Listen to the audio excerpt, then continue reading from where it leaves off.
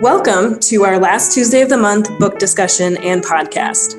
Just a couple of librarians talking about books we think others might enjoy. March's read is America is Not the Heart by Elaine Castillo. Spoiler alert, we usually end up discussing endings and key plot points.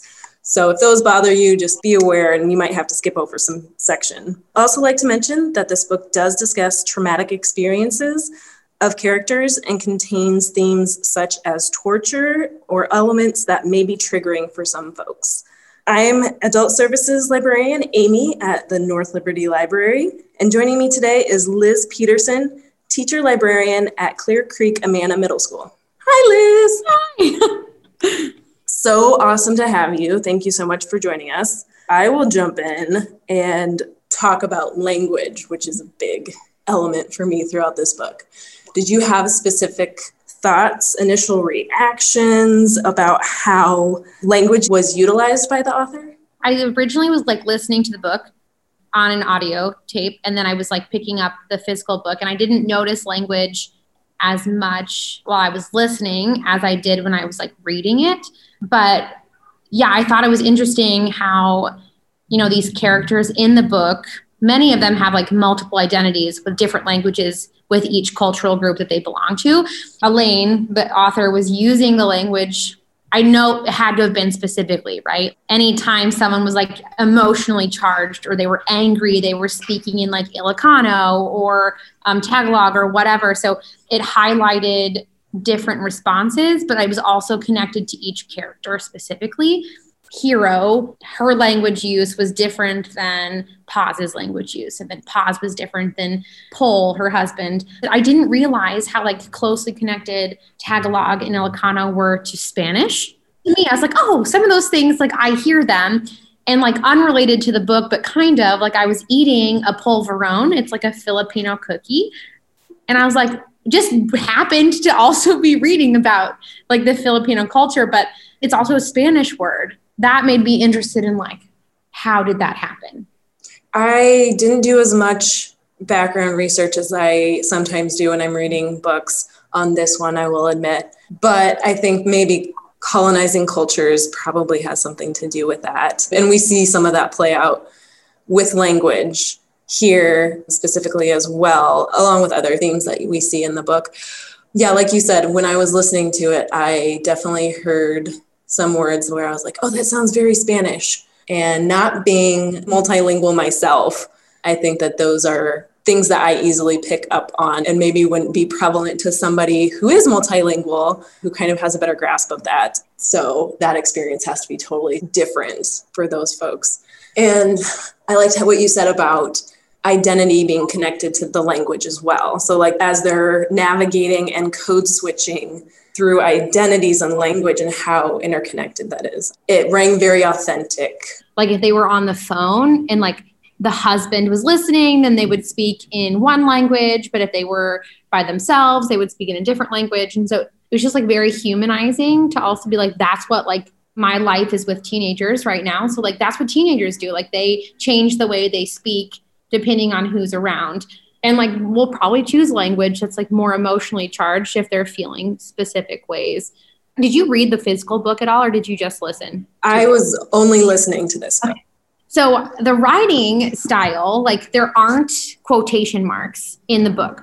When I was listening to it, in my brain could picture when someone was speaking because the shift in the audiobook, you could tell. But then I picked up the physical book and there aren't indications when speaking happens all of the time. And so then when it was going to the flashbacks of her time in, I assume the Philippines, right, is where she was overseas, in my brain thinking oh, maybe it's in italics or something, denoting somehow the shift in the physical book language has changed. I mean, I know that that's not quite what the question was about, but I was interested in that too, the writing style of the language. That is really interesting to me. So did you notice if it was mostly it denoted more so when the characters were using English? It's the same for everything. English in Tagalog or Ilocano or whatever language they were speaking. And it'll say Pol was saying or Namang was saying, but it doesn't have the quotation marks. it was almost easier for me to be like, oh, they're speaking this on purpose for this reason, where I feel like, and this is making an assumption, but like in the book, it was almost like an equalizing factor. Like all of the languages were the same. And that was just like part of like this experience for this specific family. But I hadn't read a book like this in a long time where like there weren't almost like grammatical notations, if that makes sense. I really like that you said that it seemed like an equalizer. I mean, we know that there's different ways to punctuate grammar in different languages, so maybe that was part of that intention. It was definitely interesting. And I didn't think of the equalizing thing until like almost towards the end, because I was listening to it for the most part. And then like as I was trying to wrap it up, I was like, it'll probably be easier if I just finish reading it. But because in my brain, I was picturing that it was going to look different, I guess. And I don't know if it's because like I'm coming at it from an English speaking perspective where like that's my norm, but for these characters, like that isn't a norm. That's very immersive. I love that idea. I did too. Yeah, I thought it was lovely. Yeah. And I mean, she uses language in other immersive ways, like when we have the chapters that are in you versus I. I think there are 2 chapters that she does that in. I think it's the first one, and then there's one from Rosalind, right? Rosalind's point of view too. It is very short, the 20-minute increment time, but yes. So I think those are the 2 sections that I remember being in the other points of view, but I just thought that that shift was interesting. I don't really have any deeper insights on that, but I do appreciate that she is like looking at this life from 3 different people's experiences. Like we have someone who was born in the Philippines and immigrated legally. And then we have someone who came after a very traumatic experience. And then we have like a second generation. Well, actually, I think, wasn't Rosalind born in the Philippines? She was. She lived there until she was 5, I think she said. And then she moved to the States. I just remember like her accent was mentioned by Hiro. Like, you don't sound this way, which then also is just like, what is that norm? Like the typical Filipino experience, or why is it that even though she was born in the Philippines, she wasn't identified as that way, I guess, by Hiro, because she wasn't Filipina enough, almost is what it kind of felt like. And it does delineate very clearly the different experiences, which I think was probably helpful. And like you said, Rosalind, who I think it goes into this a little bit in her chapter when she's talking about her experience growing up. And at one point she's talking about manga and how she kind of lost even the ability to read in Tagalog. And so as an adult, she tried to go back and read it and couldn't. And that was really upsetting. Yeah, so maybe it has something to do with highlighting those experiences because Paz's experience is also very different from either Hiro's or Rosalind's. I was trying to figure out timelines because I know that Hole is older than Paz, but like I don't know by how much, because I thought Paz and Hiro were similar ages. But I also had a hard time figuring out the gap between them. But I know that like she's about 10 years older than Rosalind. So then I was like looking at it from like a generational perspective, because you have Ronnie, who's young, who but like acts like she's not young. Like before they mentioned her age, I was like, is she like a teenager? Like I couldn't figure it out. The generational differences I thought was highlighted by telling those 3 different perspectives as well, because you start off with Paz and then like you don't really get her voice again until the end through Hiro, I guess, but she's kind of like absent in telling her story. It's like other people are telling her story for her, kind of.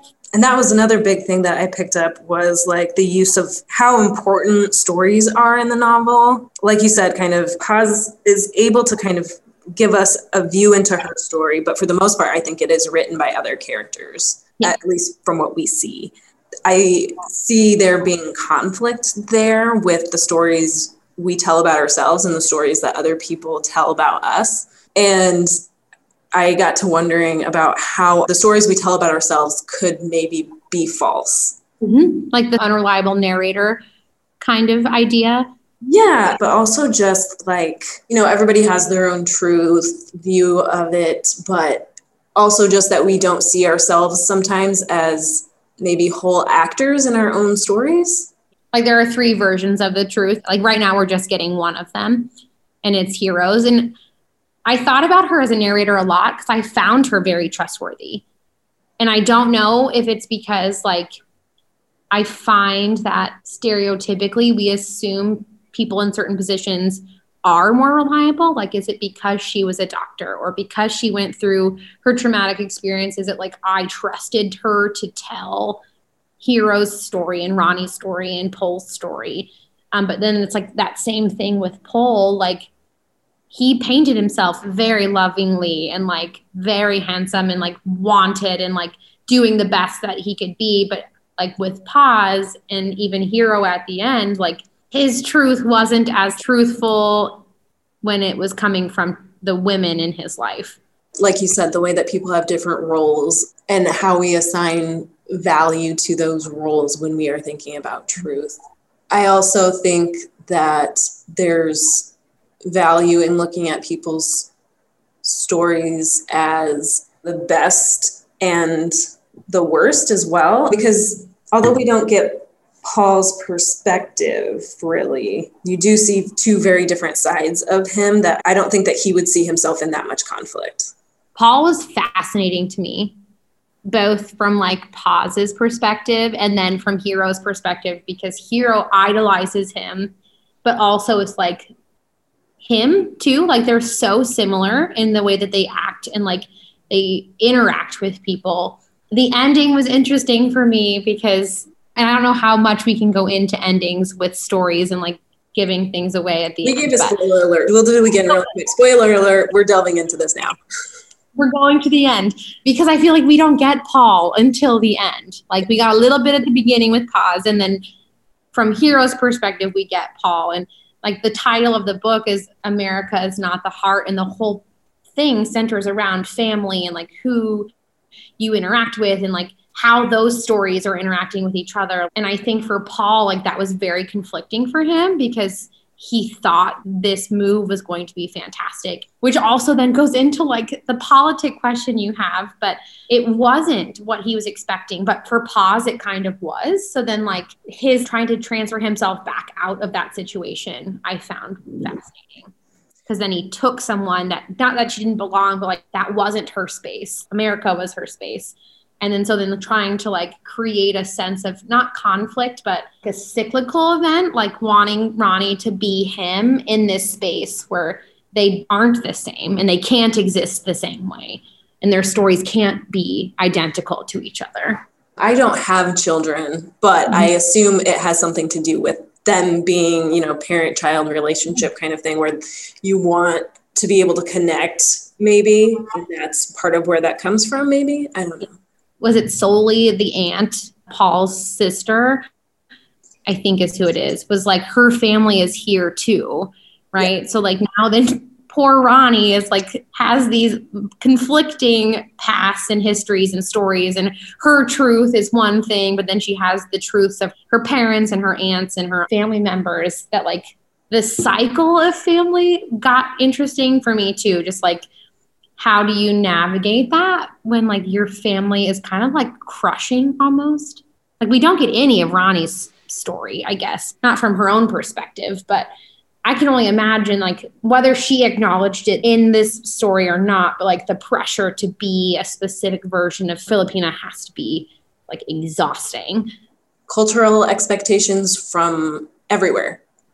Everywhere. Yeah. And like eating this stuff before midnight. And she's like, I'm just playing. Like, I'm good. And it's fine. And her mom's like, it's bad luck. Like all of these things. And then like the family doctors, the Brujas, I had no idea that existed. And I thought that was really like an interesting connection or like storyline, I guess. That connection to medicine throughout this family in different ways. Complete spectrum-y opposites. I probably am making a generalization just from reading this book, that from what I read, it appears that there may be some expectations within parts of the Filipino culture to be involved in medicine and helping people. And I don't know if that is a true thing. Well, I feel like the book supports that generalization, but specifically to the men, I think. Because like when Hero said she wanted to be a surgeon, in the story, like the flashback, I think her parents or someone wanted her to be like a lawyer or a pediatrician or something that like wasn't going to like take away from like that maternal role I think that they were expecting of her. And then you kind of saw that with Hero and Rosalind's friends at the beginning, like the gender roles like coming into play, like having children and getting married and not fitting that was something that like I think Hero embraced quite well. I liked her no nonsense kind of attitude about like everything. She's just like, just how it is. Like I'm gonna do this and it's gonna be okay. Yeah, she was very free in that sense. And that probably had to do with some privilege from her family growing up, would be my guess. But and the privilege she had is way different than the privilege Paz had. Because I also really enjoyed Paz. In the middle, it was talking about how like Paz wanted to be needed because she was the one that needed things growing up. And like when she was dating Paul and like moving here, like she was independent on her own because that was not a privilege afforded to her growing up. Let's jump in really quick and talk about why or why not you think this is a political novel. Yeah, I didn't think about it right away. And then I think politics plays a part in everything now that I've gotten to the end. It was intentional, but subconscious almost. At the end, they talk about like the LA race riots, which is like one of those things that instigates, I think, Paul's decision to try to integrate back to the Philippines. And it was interesting because I had no idea that the Filipino culture had all that strife. Like that was not something that I knew about prior to reading the book. But I also am interested, like, did that inform Hero's behavior? Like more so after she got out? I mean, it was a very traumatic experience going through like being a prisoner of war a bit. For sure. That was, I would think, right? And so coming out of that and then immigrating to a place that you don't know. But I liked the subtle mentions of things that people should be aware about that they probably aren't, like the LA race riots and National People's Army and things like that. But I think I was vaguely aware of the NPA, but hadn't ever explored that as like its own point in history. So reading about Hero's experience with that and her family's kind of ambivalence almost. Yeah, they felt very outside of the conflict because if I read correctly what was happening, they were a very prominent family and seemingly pretty well off, involved in some government related but also illegal activity. Yeah. So, mentioned like her neighbors and godparents were the people that like the NPA were like fighting against. But they also mentioned that once they found out she was who she was, they immediately released her. And so I was like... And they didn't do things because they were afraid she was a De Vera. Like, explicitly said, we're not going to torture you this way and we're not going to rape you this way because you might be this girl who, like, if we do that, there are going to be extreme political consequences for us because of how wealthy their family was. Right. There was like some unspoken kind of rules of engagement, I guess, that I am totally unaware of as a librarian. But yeah, I found the novel less political it mentions all these political things and like there's an undercurrent certainly of politics, but I felt like the family politics was much more interesting to me and much more poignant in the story. And I think not that it was more important, but it was placed in a position of importance. Whereas like you said, it was an undercurrent. Like they were talking about around these political things and they informed decisions that these characters made, but it wasn't a war novel. Like it wasn't a political novel in the sense that like that was the plot points. And I think that anybody who goes into this reading would maybe want to be aware that, there are political undercurrents, but it is mostly about family and like intergenerational dynamics and like the immigrant experience, but it doesn't disregard what's happening around them. I think that's why I liked it more than I would have if it was a political novel, because not that I'm not interested in politics, but like I'm not the most informed, especially with like foreign policy and foreign politics, but like anyone can connect to a family story. Like anyone can find people in their lives that are their Pauls or their Pauses or their Adelas or their boys or whoever it might be. So were you drawn to one character or another? I think I connected the most with Paz. And I don't know if that's because of my like caregiver tendencies. Like I would go into $10,000 worth of debt to like take care of my family. Not like literally, but figuratively I would. And so I think on that end, when she said she takes care of people because she felt needed and likes to feel needed, I was like, yeah, that's me. I can identify that way. But I also wanted to be hero, right? Like I wanted to be free in the sense that like she was living her life despite the fact of her family's like history and their truths kind of bleeding into hers. Like she worked completely against her family's past and history, but like still created this like version of herself that like could survive on her own, I guess. And her independence was kind of like a nice breath of fresh air. But Did you have any that you connected with or liked more than anybody else? I mean, I loved Ronnie. Of course, she's easy to love, but I found points of connection with all of the characters. But I think I was drawn to the story of Rosalind the most. And I'm not sure why that is. Maybe it's because we only got 20 minutes with her or something. We didn't get a lot of her. I guess from her point of view, we did not get a lot. But like she played a huge role in Hero's life and like her story. I also loved Jaime. I think he'd be just like cool to hang out with. I was a big fan of Jaime. I liked him a lot. Yes, I agree. Just like Hero connects with him, that relationship is also something that was really cool. And I could see wanting something like that in a friendship. He's the ideal friend, I think. Yeah, for sure. Awesome. Well, thank you for joining us, everybody. If you didn't read this month's book yet, but you're curious, I will also briefly mention it has a descriptive consensual sex scene. And I know some people would prefer not to read about sex, and some people love reading about sex, and some people it doesn't matter to. So just a tidbit for you folks. If you enjoyed this month's read and are looking for more books to add to your reading list, you may want to try Drown by Hunt Diaz, Searching for Sylvie Lee by Jean Kwok, The Night Diary by Vera Hiranandani. Those are my 3 recommendations. I'm going to put you on the spot, Liz, and see if you have any recommendations. You know, I did just read a book called The Fascinators, and I loved it. It was a teen book, but it's about like just these kids like living their lives, and they have these like political undercurrents like this book, but they're not plot points. They're just like part of the story. And so I really enjoyed that one.